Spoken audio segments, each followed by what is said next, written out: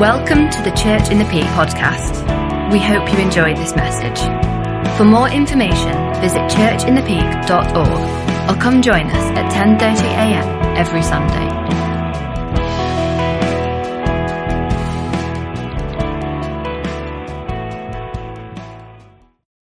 So Neil is going to speak.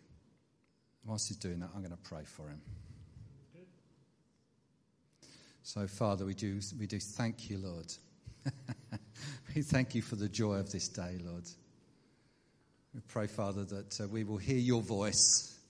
We will hear your words that touch our hearts, Lord. And we pray that it will be a great blessing to everybody in Jesus' name. Amen. Amen. Neil. Thank you. Well, it's a real privilege to be able to speak at your wedding and to do the service for you. It's just wonderful. Steve and Helen are in our group, so we see them every week, and just seeing them fall in love with each other and just blossom together has been an absolute joy. It really has. And I know that our group are all here, and I know that they're just the same as me, just delighted to be here this morning with you. And God bless you. When I was thinking about what I was going to speak about today, I felt God say to me, this is a marriage made in heaven. And I thought, whoa, where did that phrase come from? I tried to look it up in the Bible, and it's not in the Bible.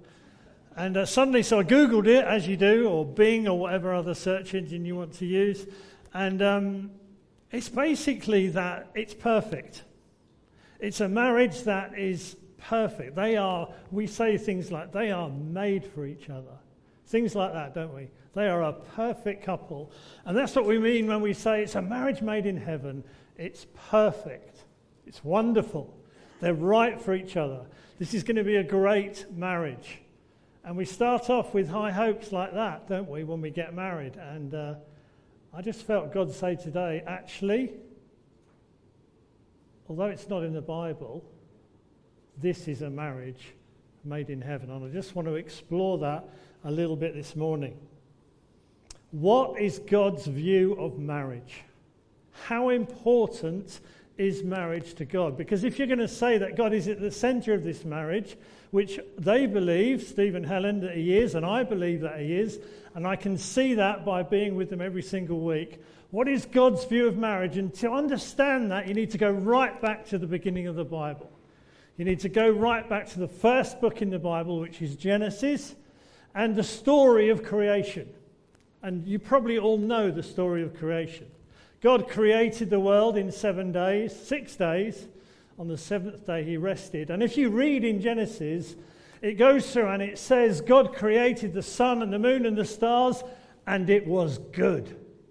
And he created the land, and he created the sun, and he created all the animals, and it was good. 7 times God creates, and 7 times in Genesis it says, it was good. Until man comes on the scene. And in verse 18 of Genesis 1, God says, it is not good that man should be alone. I will make a helper fit for him, which is woman. And I know a lot of you ladies are now going to say, helper? Is that all I am? What do you think this is all about? And there's 2 ways of looking at that. You can look at it and say, I'm not just a helper. Or you can say, God was very wise because he knew that men need all the help they can get. But it's true, actually. God knows that. Those of you who are married, how often is your wife right?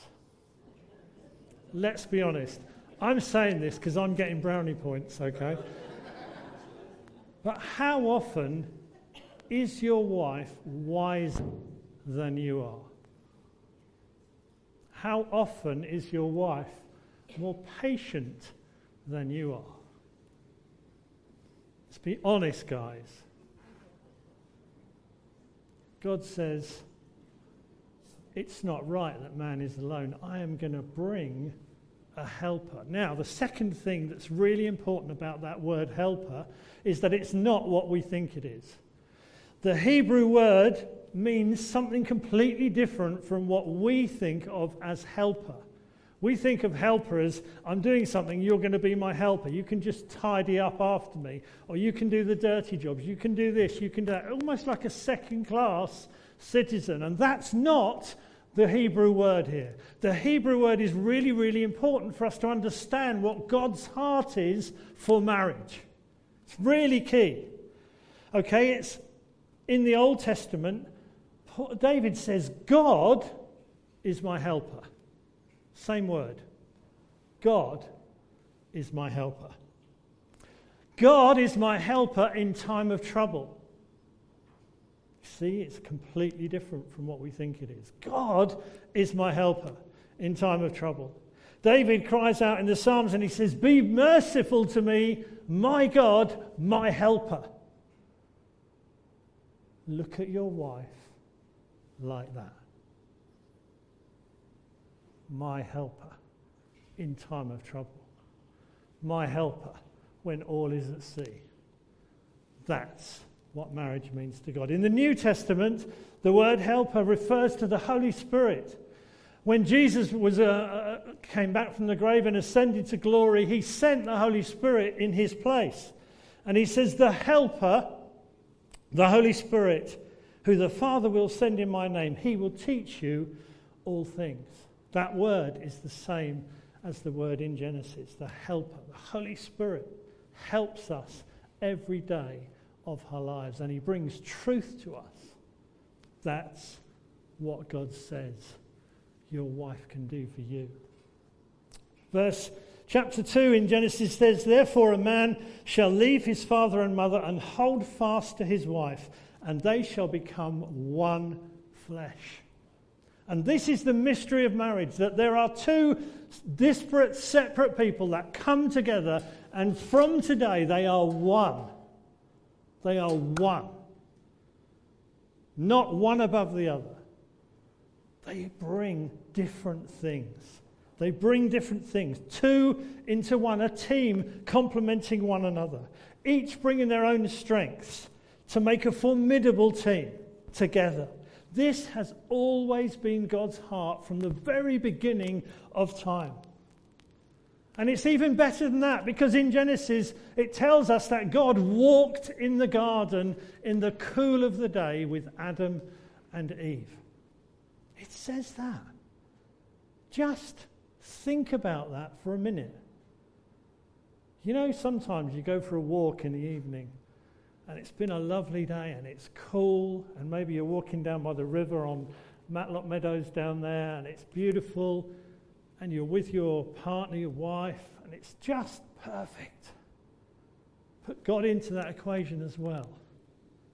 They walked in the garden with God. They had relationship with God. They could talk to him about what had happened that day. They could talk to him about anything they wanted. They had relationship with God, and that is what God wants from marriage. The two of you become one, and yet in the middle of that you have God with you. The perfect picture is the Garden of Eden. It's beautiful. And yet in the very next chapter, as we know, it doesn't last very long. Man sins. Sin comes into the garden and destroys that perfection. And we have lived with the result of that sin all the way through time. Today, tomorrow, yesterday, sin ruins this life that we have. No longer is that relationship with God so perfect. Now there's sin in the way, and yet God has always had a plan. That's why he sent Jesus to die on the cross for our sins, that he would take those sins away forever, and he would reconcile us to God. That's what the Bible says. That's the whole point of Jesus coming, is he came to reconcile us to God. He came to bring us back to this perfection that was in the Garden of Eden. He is a God of reconciliation and restoration. He wants to restore perfection to us while we're on earth, but also when we're in heaven, where it really will be perfect. Now, in my business, we do a lot of work with antiques and fine art. And in our warehouse, we had these 2 chairs that came in from a client, and they were in the warehouse for ages. They were absolutely terrible. They were riddled with woodworm. All the paint was coming off. The bottom bit was all hanging out. You couldn't sit on them because it would just collapse. They just were terrible. And we walked past these chairs for, months and months and months. And then finally, the person who owned them sent them to the restorer. And they were away for 18 months with the restorer. Now, when they came back, they were nothing like the chairs that we had seen. They were absolutely beautiful. They were stunning. And we saw the bill for the restoration of these chairs, and it was £20,000. And we were thinking, someone's got more money than sense. But then the chairs went to auction, and they sold for £80,000 each. Why is that possible? I'll tell you why. Because that restorer poured his heart and his love into those chairs. He was an expert in restoration. No longer full of woodworm, no longer all the bits hanging out. They were now things of beauty. And even to my untrained eye, I could see that these chairs were amazing. They were like something you get in Chatsworth House or Buckingham Palace. Absolutely beautiful. Now, in a very poor comparison, that is exactly what God does to us. He takes us when we're broken. He takes us full of sin. He takes us in whatever mess we have got our lives into, and he pours his love and affection and everything in him into us to bring forth something of beauty. I'm standing here looking at you guys. You are things of beauty. And you say to me, no, I'm not. I say, yes, you are. In God's eyes, you are beautiful. Because he sent his son, Jesus, to die for you so that he could restore you. He could restore the relationship that we had in the Garden of Eden. That is what God does. It's the whole point of the Christian story. God comes to restore you to perfection. You may not be perfect in this world, but when you get to heaven, you're going to be perfect. You're going to be so valuable to Jesus. You are valuable now. That's how much God loves us. That's how much God wanted to restore what had in the Garden of Eden. He wants to bring that back again. And he did it by sending his son, Jesus. So what of Steve and Helen? Steve has written his testimony in this little book called I Once Was Lost. In his words, it says it's a story of failure and destruction until he met Jesus, who set about restoring his relationship with God and rebuilding his life. Steve was like that chair, broken, pretty useless. You couldn't even sit on it. That's what it's actually made for, that you can sit on it. But God comes and restores and builds up and brings forth something. And Steve's testimony, these are out by the fuel stop out there. I would recommend you pick one up. It's really short, but it's a great little book. It just tells Steve's story about how God has changed his life, which is fantastic. Helen's been married before. Lots of hurt, lots of pain. But about 5 years ago, she met with Jesus. Not for the first time, for the second time. Jesus met with Helen 20 years ago. And she had an experience of Jesus all that time ago, and then she went her own way, and things obviously went wrong. But 5 years ago, 5 years?